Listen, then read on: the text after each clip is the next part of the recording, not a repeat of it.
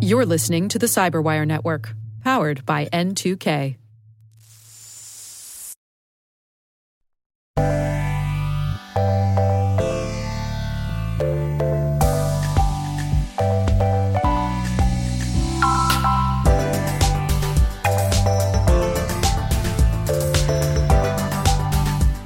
Hello, retail and hospitality cybersecurity professionals.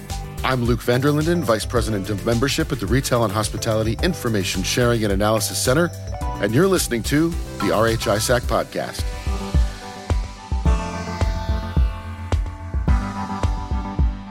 If you're a regular listener, I think by now you know that these podcasts aren't recorded live in some swanky studio at the RH-ISAC's command center and security compound. No, today I'm recording from the Hilton Granite Park in Plano, Texas, where the 2023 RH-ISAC Cyber Intelligence Summit just wrapped up last night. Almost 400 attendees, 3 great days of sessions, keynotes, a capture the flag, a tabletop exercise, and more importantly, I got to see so many of our members that maybe I've only met once or twice in person, or have never met. It was absolutely terrific, and I am exhausted. But I also got the opportunity to grab some of our members and even a few of our presenters into the makeshift studio we set up off the exhibit hall to record some segments that we'll be rolling out over the course of the next few months on the RH-ISAC podcast. Something to look forward to in your podcast listening life. On this episode, I have a couple conversations we recorded just yesterday. One with Brett Cumming of Skechers. Brett is on the RH-ISAC board and very excitingly was selected by his peers as the 2023 CISO of the Year. Brett's dedication and expertise were cited as having not just protected Skechers, but having fostered a culture of trust and reliability that extends far beyond Skechers' security efforts to building a future where security is core to the delivery of their product and technology.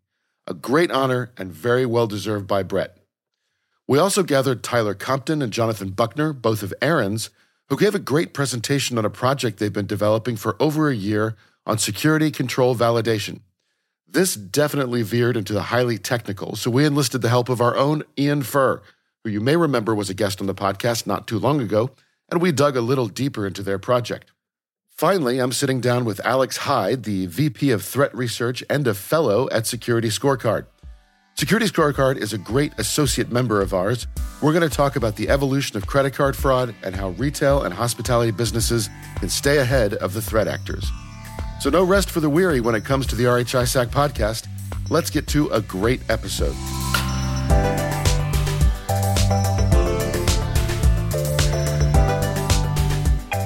All right, I am now excited to be joined by Brett Cumming, who's the Senior Director of Information Security at Skechers, and more importantly, a board member of the RH-ISAC, and as of last night, the CISO of the Year for 2023. Congratulations, Brett, and welcome to the RH-ISAC podcast. Thank you, Luke. Very good to be here.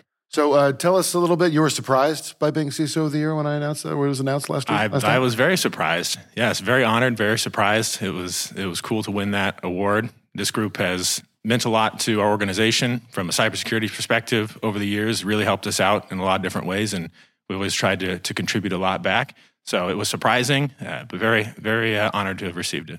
That's great. And we're so lucky to have you on our board. So I guess we should back up a little bit. Why don't you, for the listeners who don't know you as well, maybe tell us a little bit about yourself, how you got to the role where you are now. Sure. So I have been with my current company, Skechers, for almost 12 years now and did a number of different roles in technology throughout that time.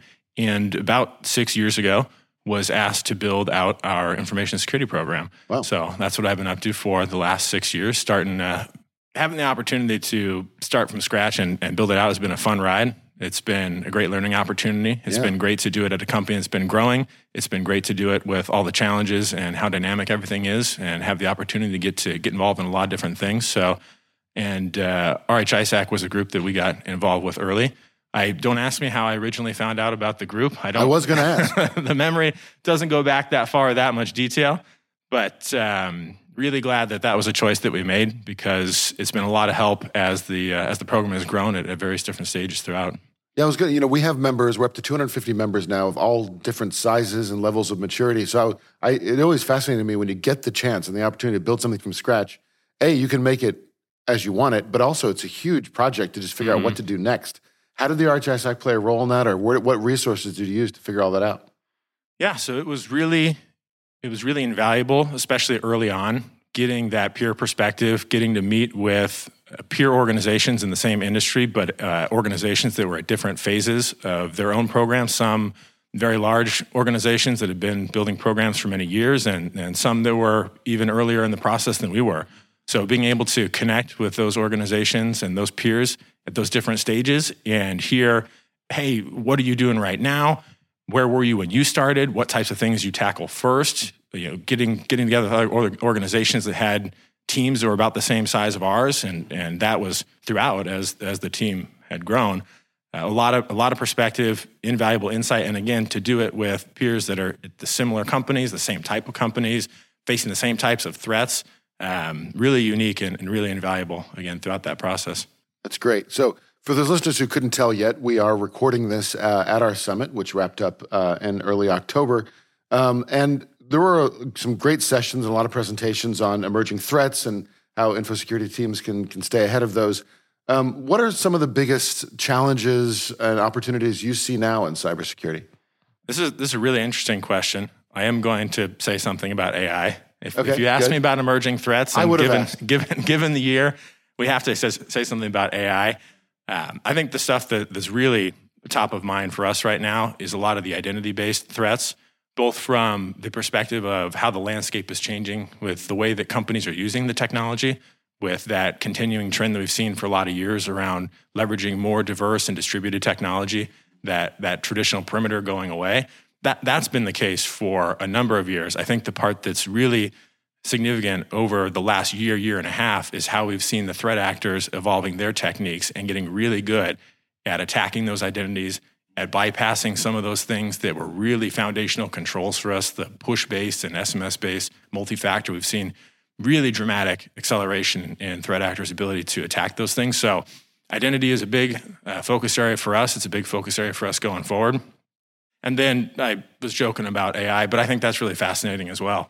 There are a lot of really interesting conversations around how threat actors are going to use that, how that's going to change their tactics, and how it's going to enable them to accelerate some of the things they're doing, lower the barrier to entry with some of the techniques they might want to employ.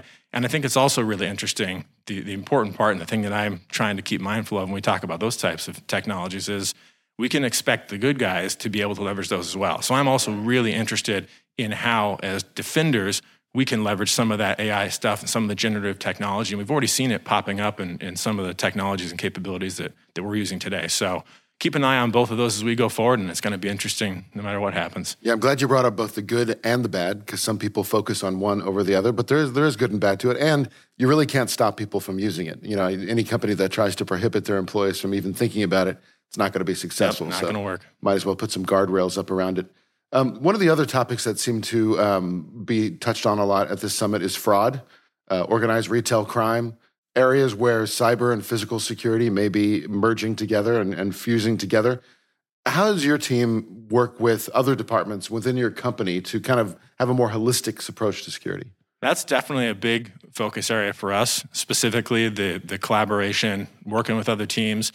It's something that we've been able to really start to leverage some of the capabilities that we built originally to focus on more of the traditional cyber threats, bringing in data from different sources, being able to gather and develop insights, across those and correlate activities between different types of data and platforms. So it's certainly the collaboration is essential when you talk about those types of threats, when you're talking about things that cross over between a fraud team or a cyber team, a physical team, depending on what it is you're talking about. So that is really an area, like I said, that we're leaning on collaboration, but also trying to bring some of our own expertise that we've built on the cyber side over the years.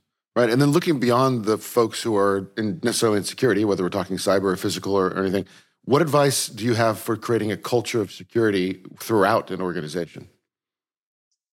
So collaboration, I mentioned that word, that's a really important one. And going back to an earlier comment I was making about having had the opportunity to build out a security program from scratch, one of the things that was really important at the very beginning was the identity of the program, the relationship that we were going to have with the business, with the rest of the different departments in the organization. So we had that golden opportunity to really build a relationship how we wanted to. So starting from a culture of being proactive, bringing awareness, really asking that question all the time, how can we help? Trying to bring value in whatever way we can. Again, going back to some of our own competencies and capabilities and taking a second look at those and trying to figure out who else could benefit from some of these things that we've developed and some of these things that we think we do well. So leading from that approach, again, partnership and communication and collaboration. So I'll ask you another culture question now. We talked about the culture of security. The S in RH-ISAC stands for sharing. We think it's very important, or members think it's very important to share and collaborate amongst other members of the RH-ISAC. How do you create a culture of sharing amongst your security team? Leading by example, I would say, is the first and most important way. Having had the opportunity to get involved with what was actually our CISC at the time we first got involved, and having a small team, building that internal culture of collaboration and sharing by showing folks that it's okay, that it's important, it's valuable, helping to set up those guardrails so that folks know what type of stuff is valuable to share, what type of stuff is okay to share, getting involved and leading in that way, and really trying to push the team to get involved and help them see the value and see the benefit. And I think that's a place where RH-ISAC has been unique because of the different working groups, the different folks that get involved at the different layers of our organization that really are peers, no matter what level you're at or which part of a information security or cybersecurity program you're working in. You can find a peer that's got your job or a very similar job working at a very similar company. So that peer-to-peer connection transcends throughout our entire organization. So really trying to help the folks, again, leading by example, but also help them to connect with those other peers, get them involved in the working groups. And it doesn't take long for them to figure out the value and appreciate it and be able to kind of share back. That's terrific. And I wish, I hope all of our members and non-members are listening to that, because it's so vital to protecting our properties. So you mentioned that when you joined the RH-ISAC, it was called RCISC. We have a bit of a history. That was a while ago. You've been on the board for about a year now. So you have some insights into the organization now and how it's run. Next year, 2024, is our 10-year anniversary, been around for 10 years. What are you most excited about for the RH-ISAC as an organization as we look forward as an organization? Well, I've been really impressed. It's been incredible to see how the organization has grown and changed over the years that we've been involved. The ways in which RH-ISAC as an organization has matured, their own operations, their own capabilities, the quality of some of the services, the intelligence reports, the value add that RH-ISAC brings, along with the maturity of all the different organizations, the member organizations that are sharing and contributing, seeing that journey of both growth, where there's more member organizations, there's more sharing, and there's really good frameworks for high quality sharing. So we're seeing a value in a lot of different ways. So I'm excited to see that trend continue. I'm excited to see continued growth, and I'm excited to see that continued maturity. So speaking of growth, last night you didn't just get the CISO of the Year award, you also got a new award from the RH-ISAC, one that I'm more proud of because I got to give it to you, and it honors members who have done exceptional work in helping us grow the RH-ISAC membership and develop the community by helping us reach out to non-members and cultivate those. So you and I have worked a little bit on our membership initiatives. You're on the membership committee with me. So I'd love to hear your thoughts on why and how we prioritize this effort of growth and why you think it's important. It's important because of the value that we get from the organization. And it's real easy for me to talk about RH-ISAC to other folks because it really comes from a place of complete honesty. This is not a vendor-led organization. This is an organization that's really driven by the members. These are peers that are fighting the same battles that we are day in and day out. They have the same kind of challenges, the same kind of struggles. And so when I'm out in the world meeting different folks and we're talking about the challenges and struggles, it's not hard to bring up RH-ISAC as a great resource for other peers. And again, like I mentioned before, being able to operate at different levels and different stages, it doesn't matter if you're a huge organization and you have a really advanced program, or you're just starting out and have no idea what you're doing, there's probably going to be something that's valuable for you. Excellent. That's so great. Brett, congratulations again for being CISO of the Year. Thank you for serving on our board, and thank you for joining us on the RH-ISAC podcast. Thank you. Great to be here. By the way, CISO of the Year was one of 35 awards that were given out at the member meeting and celebration last Tuesday night. These awards recognize outstanding companies and individuals who have displayed extraordinary dedication to the RH-ISAC's mission to build a collaborative sharing community that enables consumer-facing organizations to defend against cyber threats. CISO of the Year was one of the Peer Choice Awards, voted on by RH-ISAC members. Target was also acknowledged by their peers with awards for both Overall Team of the Year, while their Director of Cyber Threat Intelligence, Matt Brady, was named Practitioner of the Year. And for the second year in a row, Palo Alto was voted Associate Member of the Year. Then there were a boatload of awards given to member companies and individuals for sharing and collaboration. In fact, we have a challenge where members compete against each other. The big award winners were the teams from Contour Brands, IHG Hotels and Resorts, Marriott International, and Target. Teams and individuals from Shein, Kroger, and Dick's Sporting Goods were also singled out. Congratulations to all the award winners, and kudos to them and all of our members for making the RH-ISAC such an active and robust sharing community.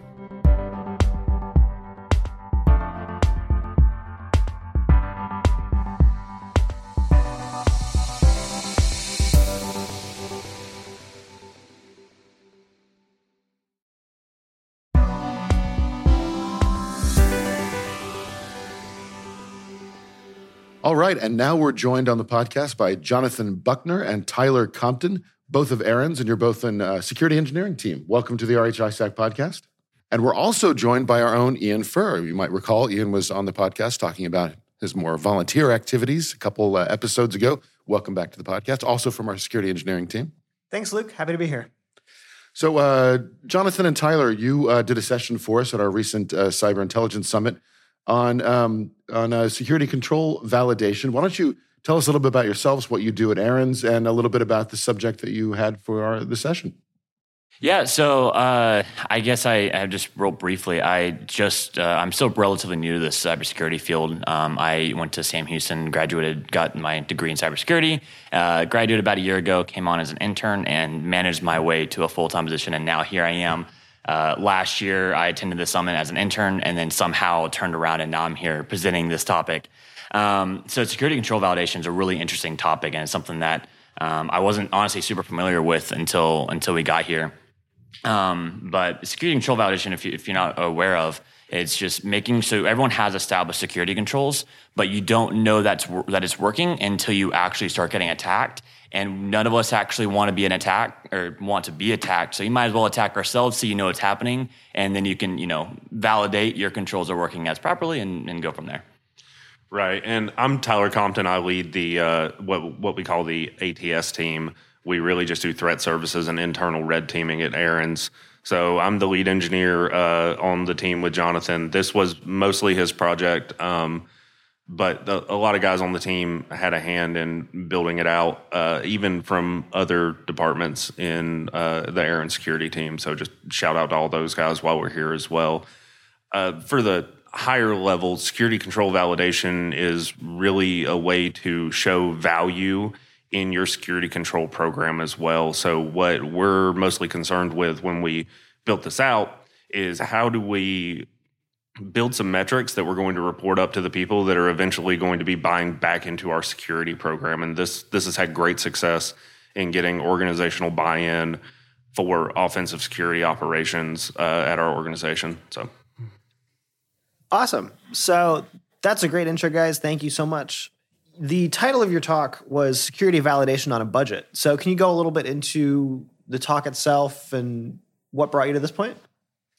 Right. So I'll take that one. We were originally paying an exorbitant amount of money for security control validation, as many organizations are. And I've talked to several people, other engineers who are utilizing some of the same tooling that we're using for this project. And they said, well, it's a time sink and we already pay a vendor to do it. So we haven't really put the time into it. When Jonathan here was an intern, he took this on as a project, and I don't know that many of us thought anything big was going to come from it at the time until we looked at what Jonathan had done, and all of a sudden we were like, whoa, there's incredible value in this, right? So we ended up completely cutting out our security control validation vendor. I won't name any names, but we saved our organization into the six figures, and I've been telling a few people as I'm talking to other engineers that if they just take the time, and it's a time sink, it is, but if you take the time, the monetary value you get out of it, the customization you get out of it, and the organizational buy-in and value that you're going to add back into that top level visibility into what you're doing, is immeasurable. You can't quantify that with revenue. But our budget is $0. So this is a completely free thing that just takes human labor. That's fantastic. So you mentioned that $0 budget. Do you want to get into some of the tools that you're specifically using in this project?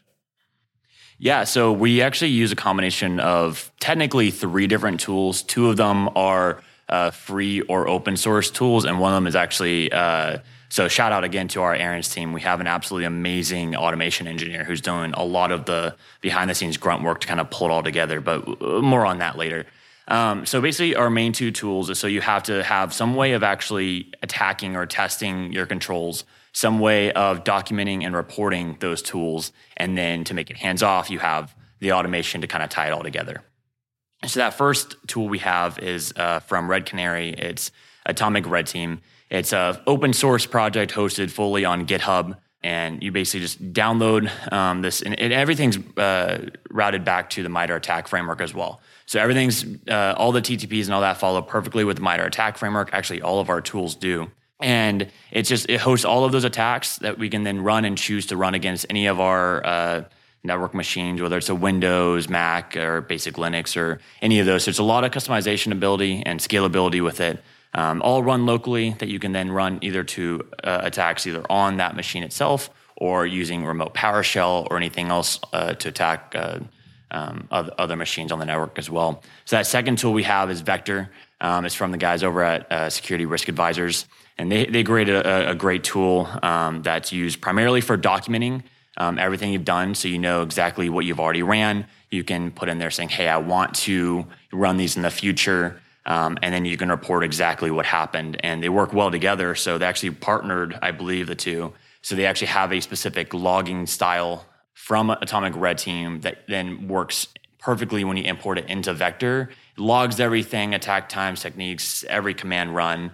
And then, so that's the red team side of that. And then you actually have the ability to go in and record your blue team side and see, okay, well, exactly what alerts fired, what got blocked, what just, squeaked by without notice. So, and then our automation is just pulling them all together, making it all hands off and making it run flawlessly. Awesome. So you mentioned that red team side of things and the blue team side of things. What do you see as the relationship between security control validation and something like a purple team? Right. So security control validation is a necessary component of a robust purple teaming operation, right? So you can have human purple teams where we're doing human testing, and we've done that in the past. We have a qualified incident response team that we work with who mans up our blue team side of things, and there is a place in some of the tooling that we use to record that those processes as well. So it's all in a unified system that's Vector. Security control validation, as we're using it, is a advanced form of purple teaming where we're automating a lot of the processes. So it's not related to purple teaming in and of itself, more that it is purple teaming in and of itself. So awesome. That was exactly what we were looking for. So kind of moving down into this, in your presentation, you outlined that 5-step process, and you had hit on some of those points. Do you just want to go back through them as you guys did in the presentation real quick? There are 5 components to this, right? And I'll start back to front and then go front to back, because I feel like a lot of people understand it better back to front and then front to back. So we always talk about how we communicate our results, right? And a lot of organizations have that figured out already. You've got Power BI, you've got some metrics, you've got somebody that maybe generates and reports your metrics, you've got a board meeting every quarter where you talk about metrics. Everybody loves metrics and bar graphs and all that stuff. I'm not a huge fan. So we didn't really worry about that portion of what we did because our organization has that figured out, as most do.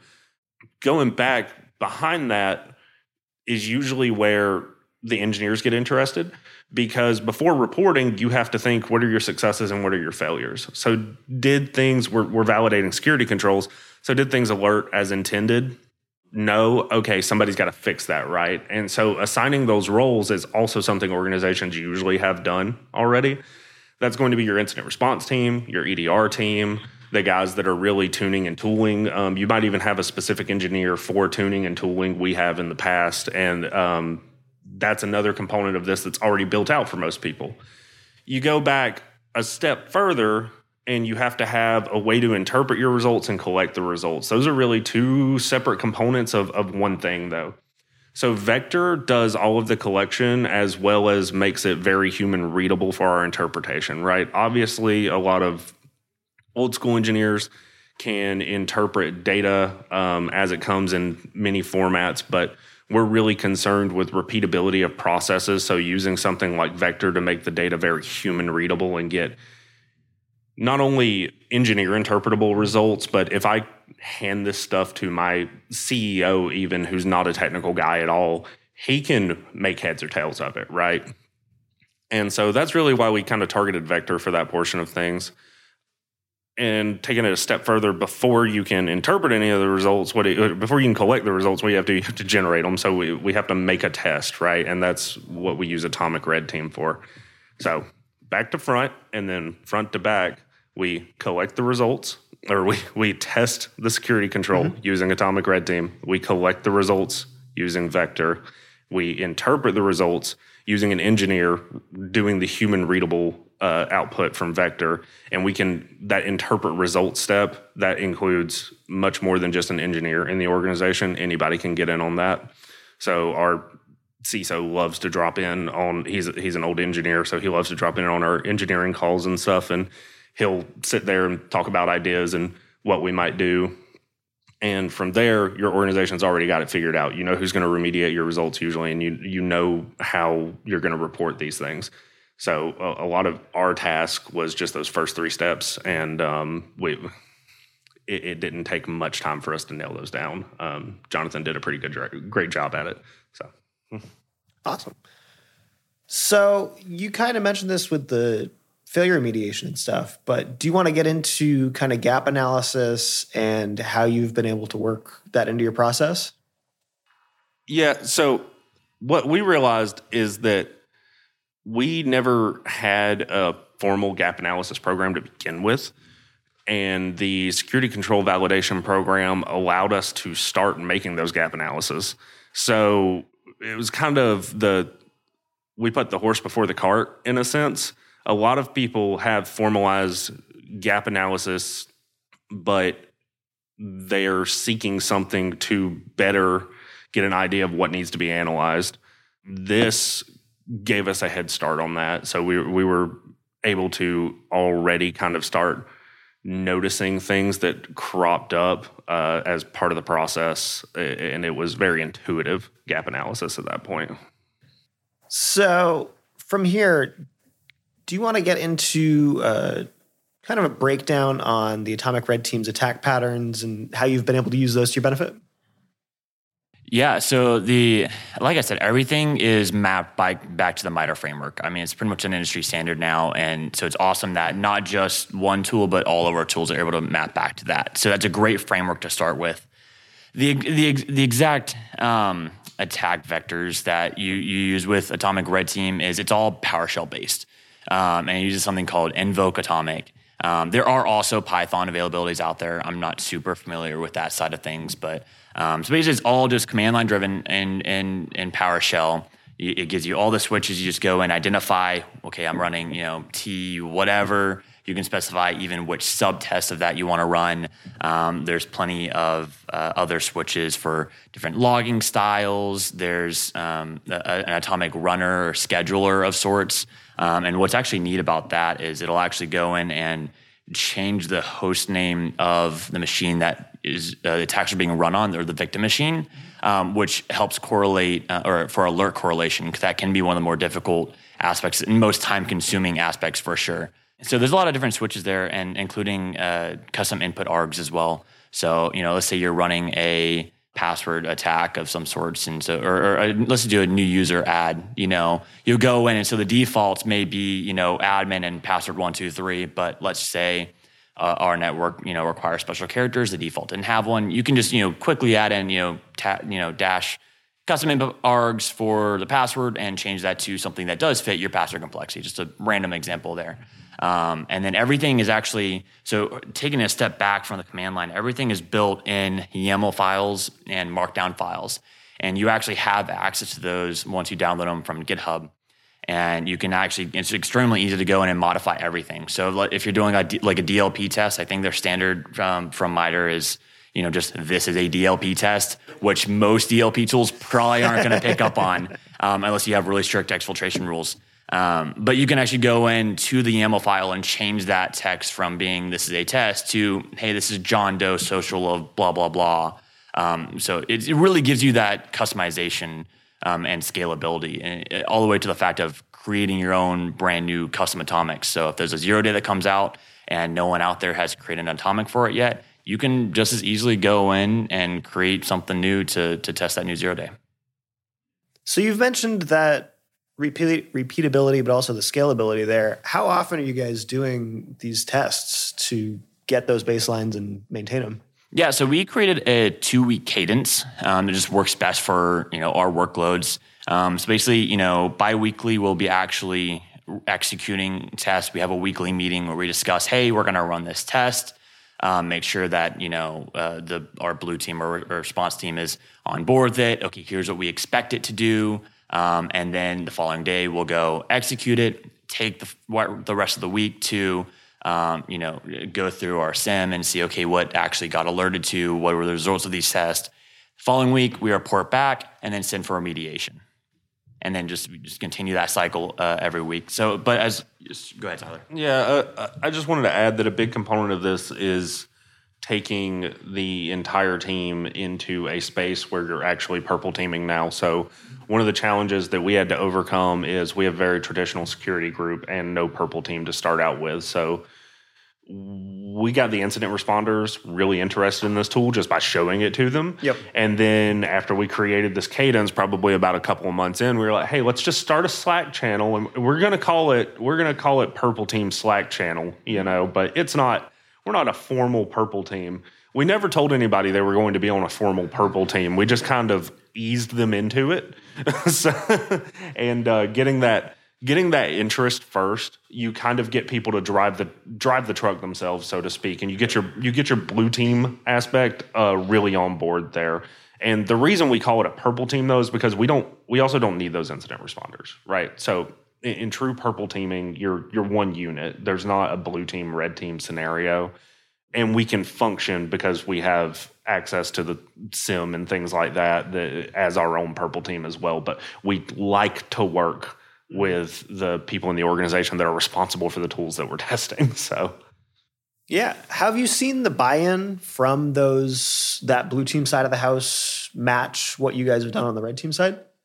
Yeah, absolutely. If not more, I'd say anytime somebody does something like what Jonathan did and brings a whole new project on and it's free and it doesn't cost any money and you don't have to go through, no offense to any of our vendors, you don't have to go through a vendor sales rep to get anything done with it. It is called on a budget after all. we get a ton of engagement from everybody in the team, from our automation engineers to our application security guys. They're wondering, how can I test my web applications with this next? How can we do? And a lot of that has to do with a good security culture at our organization as well.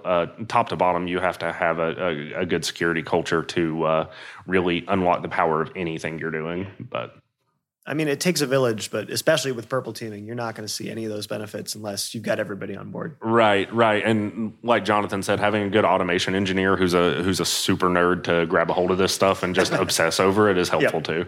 Oh yeah. The amount of time she's been like, I'm finally having fun on an automation project. So she's really developing it just for us engineers. So we're nerding out with all the Star Wars references, all the Lord of the Rings references and all of that. So, we're really able to have a lot of fun with it because I'm sure most of us in security already love our jobs, but we just love it that much more now. Yeah, a caveat because I am the Star Wars nerd.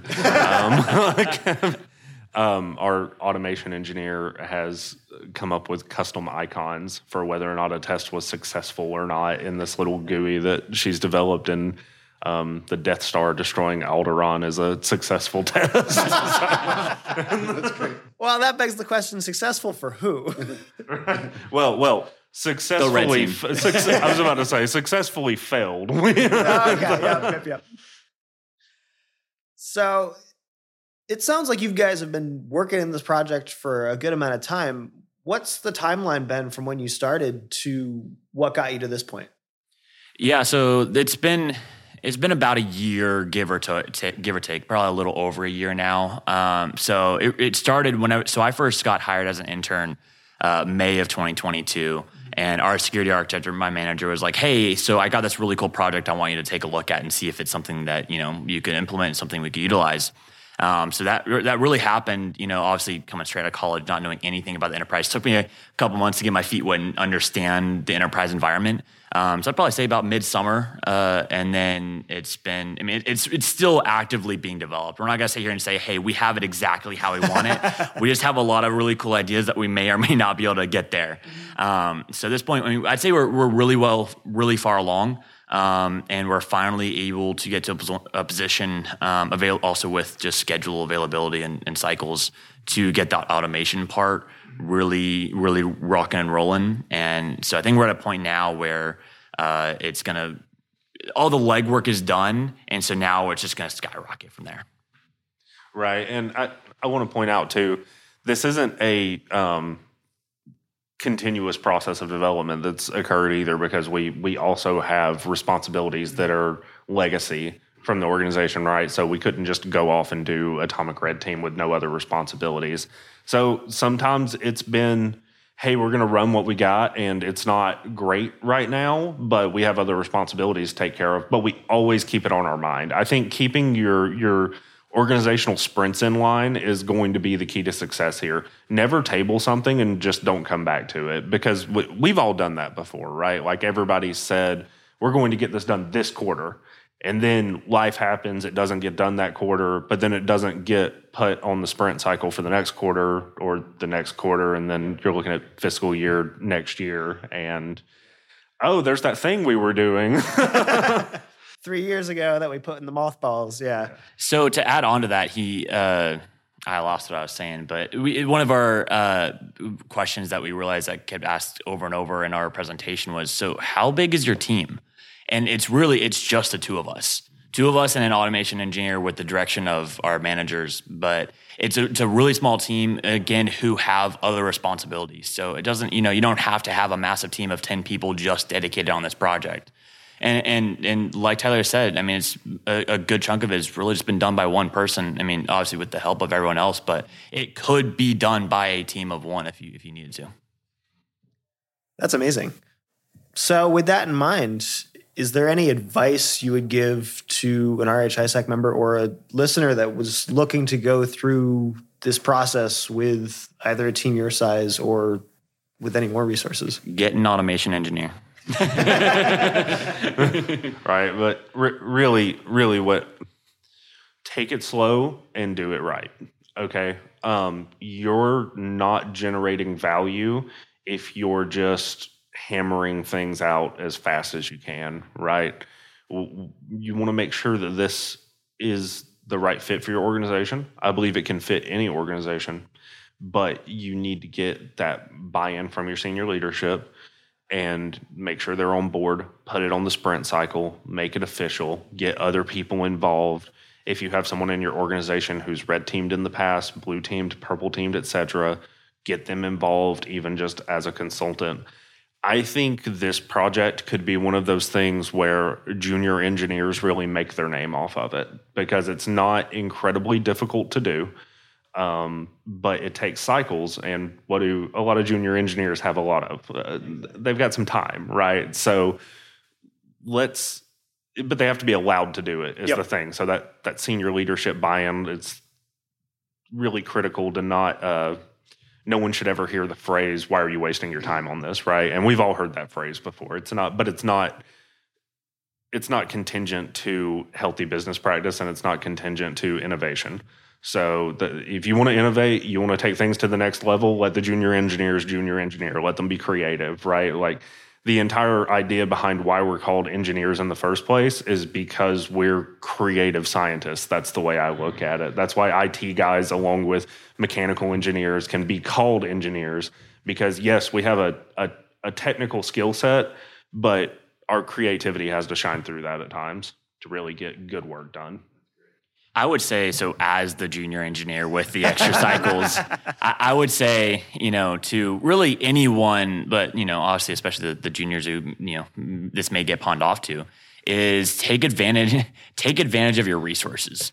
Don't be afraid to ask questions. And that goes for everything, really. But the documentation specifically with Atomic Red Team, with Vector, are incredible. So like I said with Atomic Red Team, is everything is already documented on GitHub, and they truly do take advantage of their wiki page.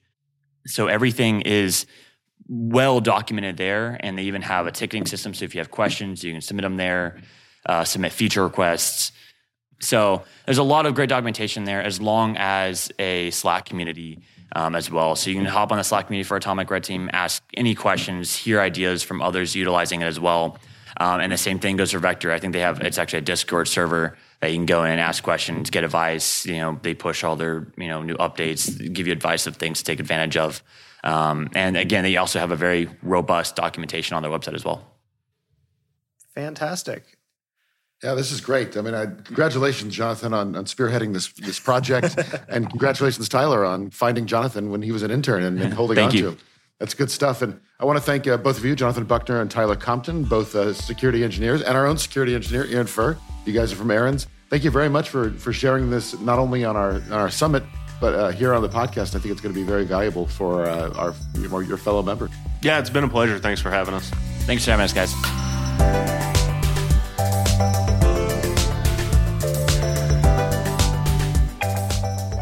We're now joined by Alex Hyde, VP of Threat Research and Fellow at SecurityScorecard. Welcome to the RH-ISAC podcast. Thanks for having me, Luke. Looking forward to getting to speaking today. Yeah, thank you. And thanks to SecurityScorecard for being such a great associate member of ours, very supportive of our members and of the RH-ISAC. Tell me, what does it mean that you're a fellow also, in addition to being a VP of Threat Intel? Yeah, sure. So with my fellowship role, it's essentially, it was a promotion after having been in the executive team for about 9-10 years now. And so I was moved into a fellowship role, which is essentially sort of a kind of an honorary title where I get to work with basically all the teams and have a lot of the institutional knowledge from basically since the company was still a PowerPoint. And I bring that to the table, and basically I'm able to liaison with all the different teams to make the way I phrase it, to get the ball across the line. Excellent. So you have a pretty good insight into what's going on across different sectors and across all your clients. Usually when we talk to members and mention SecurityScorecard, and we do, they have a pretty good sense of what you guys are and what you guys do. But for those of us who might be listening that don't know what SecurityScorecard does, maybe you can give us a quick description. Sure. So SecurityScorecard is a platform that acts as a third-party risk management rating system. And in addition to that, we also have an array of threat intelligence and cyber risk management services. But primarily, we are a vendor risk management platform for the purposes of third-party vendor risk management. Excellent. Yeah, third-party risk is something we talk about a lot on the podcast. So I was thinking we would pick your brain today on credit card fraud. So from your viewpoint, from SecurityScorecard's view, what is the current landscape on credit card fraud, and how is it evolving? Sure. So it's quite interesting because a few years ago, when the EMV chip was introduced into credit cards, I kind of expected a decrease in credit card fraud incidents, especially when it comes to physical card fraud, such as cloning. But one of the things that we've observed is that not only did that not make much of a difference, but credit card fraud is now more prolific than it was ever before. Just the number of underground resources selling websites, the methodologies of malicious actors that are collecting credit card numbers from both skimming and web application attacks has also evolved and scaled. And we can even go into this bit, we can talk about this later, but it's actually entered the mainstream now, where there's a very popular genre of hip-hop called scam rap that will actually break down step by step how to engage in these types of credit card fraud activity. And it's not just some corner underground niche, it's actually mainstream now. I mean, that's amazing that you can get instructions on how to commit credit card fraud in musical format. But so what are the most common methods? I think we've heard of skimming, but what other What other methods are threat actors using that target specifically retail and hospitality, if you wouldn't mind delving into our sector? Sure. So there's a few methods of going about it. So primarily with retail and hospitality, a lot of so we'll break it down into two buckets: in-store fraud and card not present fraud, or physical being present using a cloned card or doing something online with just the card number. So when and we'll start off with the online version of it. So when it comes to the way, I'd say 10 years ago, maybe a little over 10 years ago, the way malicious actors would be able to obtain credit card numbers is typically they do a web application attack that would usually an SQL injection that would dump the database from a website, and if they're not storing it right, they would have the unencrypted credit card, the 3-digit codes, and all that. And no one's supposed to do that, even though it was not PCI compliant. There's still enough shops doing that to make it to make it an issue, but. Fast forward to modern day, all that's pretty much handled. Everyone's using tokenized authentication features like Stripe.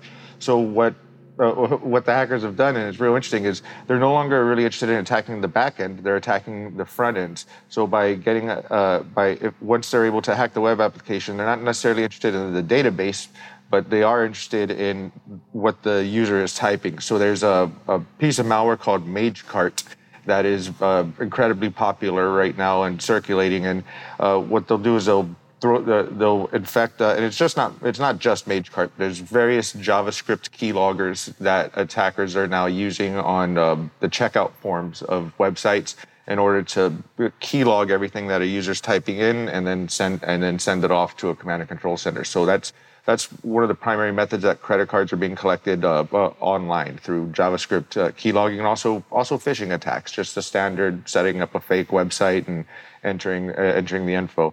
So almost like you could call it a virtual skimmer. Yeah, correct. And then you'll still have the occasional breach of processing services or giant big retail stores. I would say there's a lot of cards that are coming that are available from those types of things, but I would say those are kind of seasonal. So whenever there's a big breach, then those cards will flood the market and until they're gone. But for the most part, the year-round type credit cards dumps that are available is mostly stuff from skimmers. So, either people get a crooked waiter, or just someone who has access to cards, doing scams and collecting it, and then reselling those, and those will end up on these credit card shops. And it's not even the dark net; it's the clear net, where you can just Google CVV shop and you'll find tens of thousands. Every time one gets taken down, another one pops up, and then carding forms will filter you through to them. And what's even with the increase of all the different types of fraud protection mechanisms, the convenience mechanisms from all these different peer-to-peer payment systems has basically rendered all those security things useless, because a credit card, plus combined with all the identity theft, personal PII info that's been circulating from various breaches of, credit rating agencies. Pretty much everyone's social security number and birthday are out there by now. So if you're able to make a purchase from, say, an underground website, you get a dump and it's got a credit card and it's got someone's first name, last name, and their general location. For a few dollars more, another underground resource will give you their social security number and birthday, and now you can start using that. You can use that information on things like Cash App, Venmo, PayPal, and that's a lot where a lot of the game is these days. Setting up these fake accounts on these peer-to-peer payment services, linking up, and they call them linkables. They'll link up the stolen cards with stolen identity info, and then just start making transfers. And in addition to that, making big purchases from stores. So specifically as it affects retails, one of the common linking scams is to use things like Google Pay or Apple Pay or any type of payment system that can be used at a register, and they'll use stolen credit cards to link into to link up to that account, and then they'll pay with their phone, and that will oftentimes it'll fly right through, but it'll be authorized and looks much less sketchy than someone trying to swipe with like a white credit card and that type of stuff. It looks much more natural, and it's been a huge problem that's across the entire industry right now. There's a lot to unpack there. I mean, I think you're kind of illustrating the convergence between on the online world and the physical world, because no matter where the card details were stolen from, they can be used both online and then in person with these new tap to pay systems. So, I mean, it's a very complicated and complex problem to try to solve. And geographically, it doesn't matter geographically anymore, because with the personal information that's used in combination with the cards, a simple phone call to the bank with a voice changer, or some of these guys don't even care, they'll just call the bank with their regular voices. A simple call to the bank will be able to authorize certain things and get them to link up. So it's definitely all the mechanisms that were implemented to mitigate fraud. It seems like there are complementary methods to make it more convenient for the user, and those are what the actors are exploiting. So they could call the bank and say, "Oh, I'm going to be traveling. So if you see, if this card from America starts showing up used in Europe, or vice versa, then it's covered." It'll go, yes. Right. So it's funny, you brought up the EMV chips, and I didn't know they were called EMV chips. They were just chips. And you brought up geography, which is, I remember when I was traveling to Europe on vacation, like maybe 10 years ago, they had introduced chips before we had, and we didn't have chips in our American cards. We were still swiping. They had a little embarrassing. They had to pull out. Everybody knew I was American, so they pulled out a different machine and made me do my signature and stuff. But like chips and contactless payments, which have taken off everywhere, both with the card present or with one of the pay apps you mentioned. But all these things are being adopted now globally, and ostensibly to protect against fraud, but not having the effects that we had hoped. Yeah, so specifically about how those specific technologies are not having the effect that we had hoped. So with EMV cards, again, once it's hooked up to a pay app, it doesn't matter. The chip itself is off the table. There's this one song called "How to Write a Dump" by a rapper named Punch Made Dev, and specifically in the last verse of this song, he'll say, don't worry about cloning the EMV card. If you've got the track data, that's all you need, because then it's just a matter of social engineering. So you go to he makes it rhyme, and he says it much more clever than I do, but he says you go to when you first do, you stick the card without a chip into the little card reader. It'll have problems reading. You just look at the cashier like, "Oh, what's going on?" And you do that a few times, and the cashier will just be like, just swipe it. And then you swipe it, it goes through, and you're gone. And he just says, if it doesn't happen after twice, then you just drop and get out of the store as quick as possible. But so usually you don't have a future in rapping, but we'd rather have you in threat intelligence anyway. It's funny. I moderated a panel at a grocery store conference earlier this year. And we had video from one of our panelists of that kind of social engineering happening. There was a woman that had a list of credit cards on her phone that she had gotten off dark or clear web, and was social engineering the woman, the cashier, into typing them in or letting her. Wow, she didn't have a card, just like typing it in. That's incredible. It's crazy. So going back globally, are there regions where credit card fraud is more prevalent, or is it really just a global issue now? 1,000% a global issue, absolutely. But it's, I would say the United States is probably the one that's most impacted by it, simply because we have the most credit cards that are available, and it's a big target. But I would say a lot of the groups behind it, I mean, pretty much you've got very organized groups, and you've just kind of got hobbyists and small crews. But the real big organized groups, they're usually associated with Vietnamese organized crime, Russian organized crime. Usually it's organized crime groups that are pretty organized. And regionally, we've been seeing a lot of the activity, going back 10, 15 years, and it's still quite prevalent, coming out of Vietnamese hacking crews. And the group that is in charge of, I would say charge of, the group that pretty much started and launched and runs the Mage card operations is a Russian group, and all these groups will work together, and kind of like the ecosystem is cards get collected and then they're bundled and then sold and then resold down to these credit card shops, and then people will buy them from there. And right, to be used. So so it is global, but how big of a problem do you estimate it is in terms of financial losses or reputational damage? So the biggest losses, reputational damage, usually the reputational damage is, essentially, because from a retail perspective, if a brand gets labeled as cardable, it's technically good for the brand because it means more people will be shopping there. But people, it's like, oh yeah, this is they will accept my stolen credit cards. But it's bad. It's bad because now there's going to be a convergence of folks doing fraud on that entity. So that's another thing that the carding scene looks for. They try to determine which retail stores are cardable and not, both online and offline. And what they mean by cardable is how difficult or simple is it to actually get a transaction to go through? How much finagling do they need for it to go through? So being labeled as cardable, probably not something that companies want to aspire to, but everyone is cardable. And from the standpoint of the global, it all depends on how dedicated the attacker is. But from a global perspective, it seems that the United States has the most activity and the most cards on the market. And I'm making that assessment because of the prices. So there are often the prices and quantities. So there are more United States cards available than any other country. And because of that, they are the cheapest to use.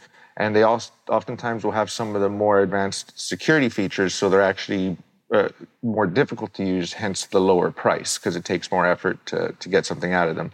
And with European cards, there's less of them on the market, and because there's less on the market, they'll oftentimes be more expensive, and they might not have as much advanced security features. So say with the United States card, you might not be able to use it out of the country. A European card will not have issues being used in different countries throughout Europe because it's much smaller, and that's just how it's set up over there. So European cards will oftentimes be 3 to 4 times more expensive than the United States card because there's less of them and less effort to use, whereas the United States one, there's more of them and it takes a little more effort to use. And one of the things that attackers will do is they'll analyze the BIN numbers of the credit card. So the bank identification numbers, the first 5 or 6 digits will tell you where the bank is from.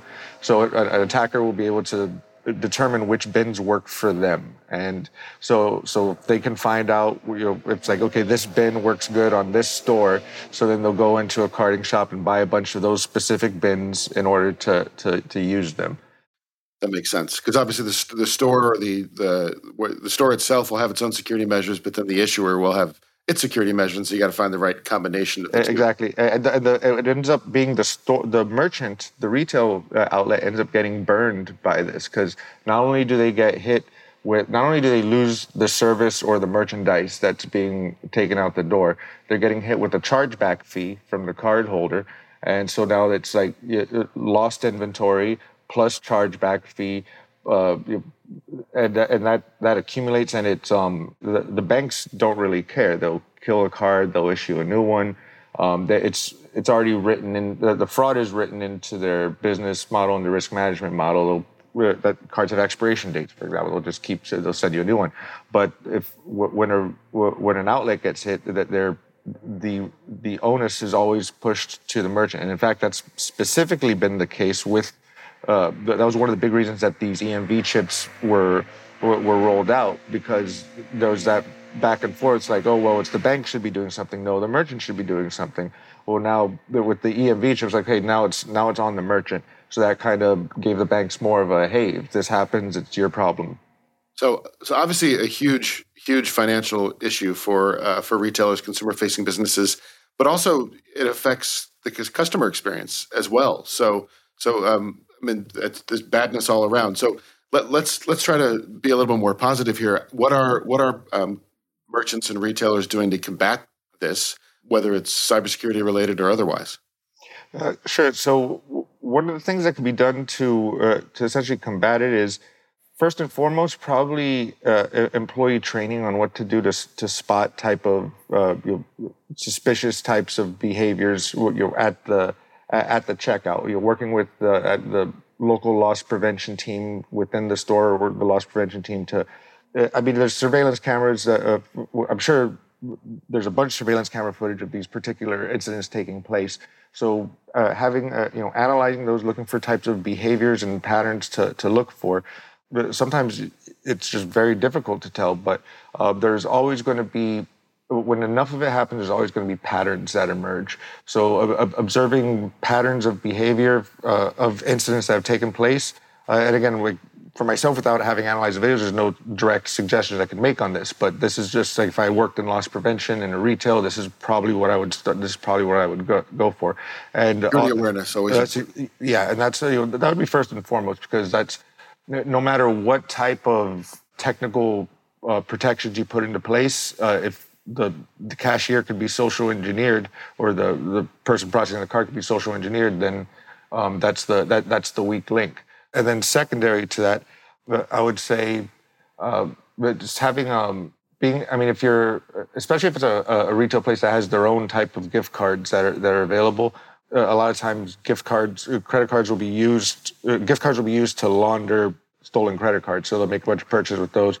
So that's another thing to be looking for if you're a retail outlet, maybe putting different types of controls or restrictions or monitoring on gift card programs to prevent it from being exploited in that manner. Also online pickup, where people can purchase stuff on the internet and then go pick it up in store.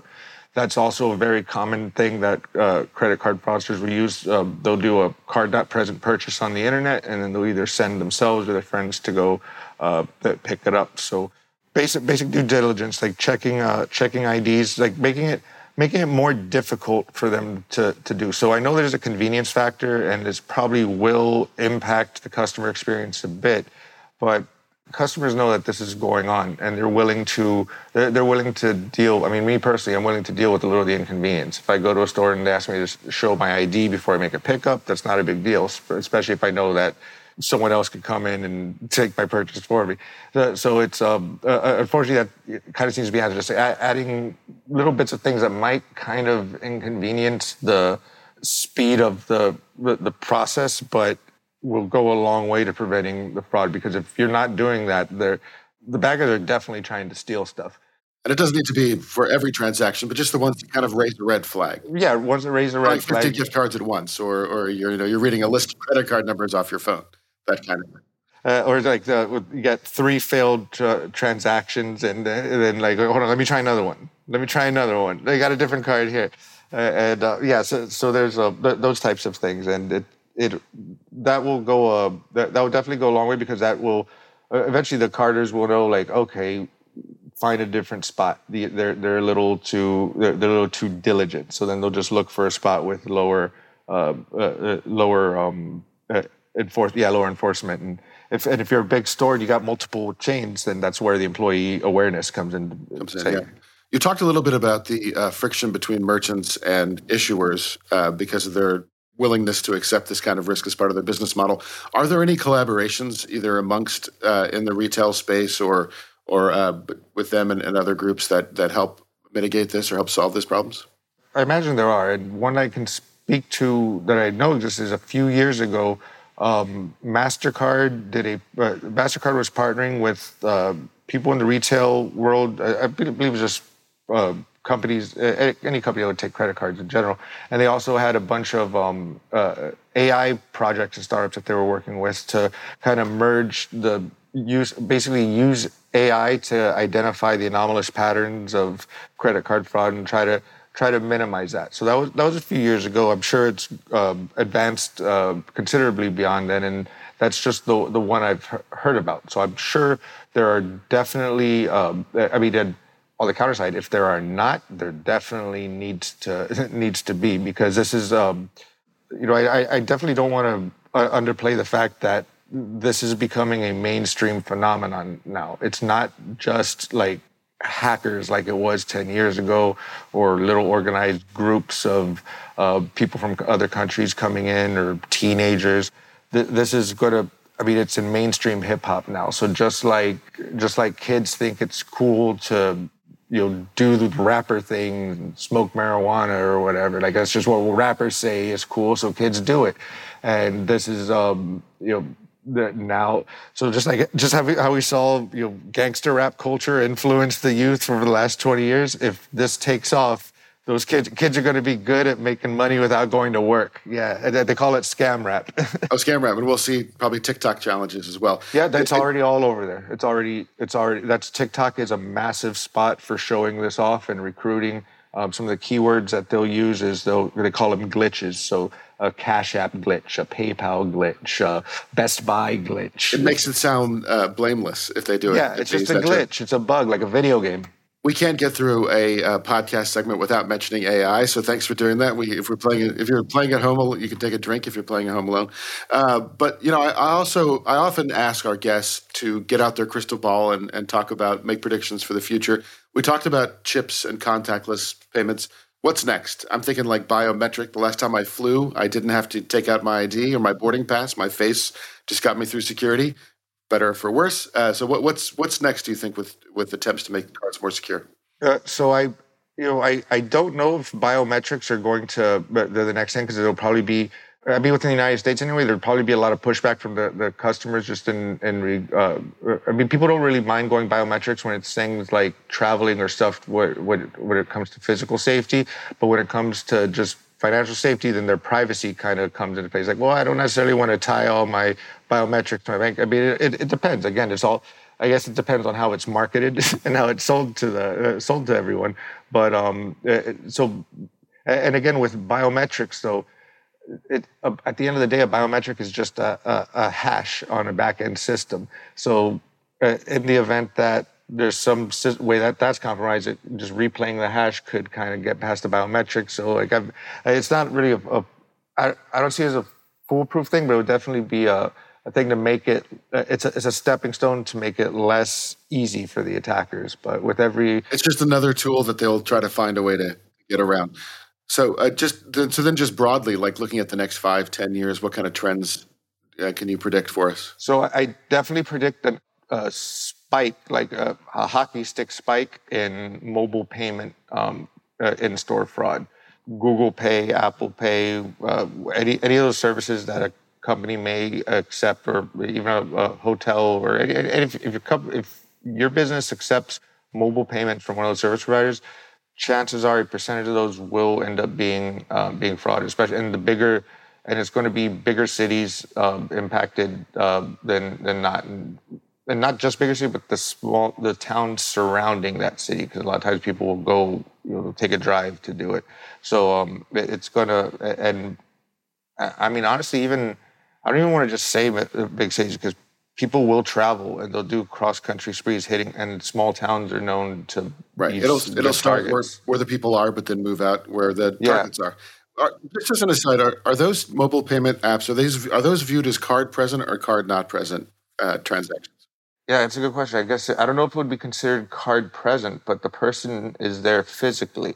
So like the person's there physically, and they're using a combination of stolen PII with stolen credit cards, because that's how they're able to get the approved So it's account. kind of a murky gray area. Yeah. Obviously, I've used it without the card being present. If I forgot it, then I have it. Just like I too use the mobile wallets, because it's just like, I left my wallet in the car. Right? In the old days, I'd have to walk back out to the car and be all embarrassing. And now it's just like, okay, good, like, beep, done. Thank you, Alex Hyde, VP of Threat Research and Fellow at SecurityScorecard, for joining us on the RH-ISAC podcast.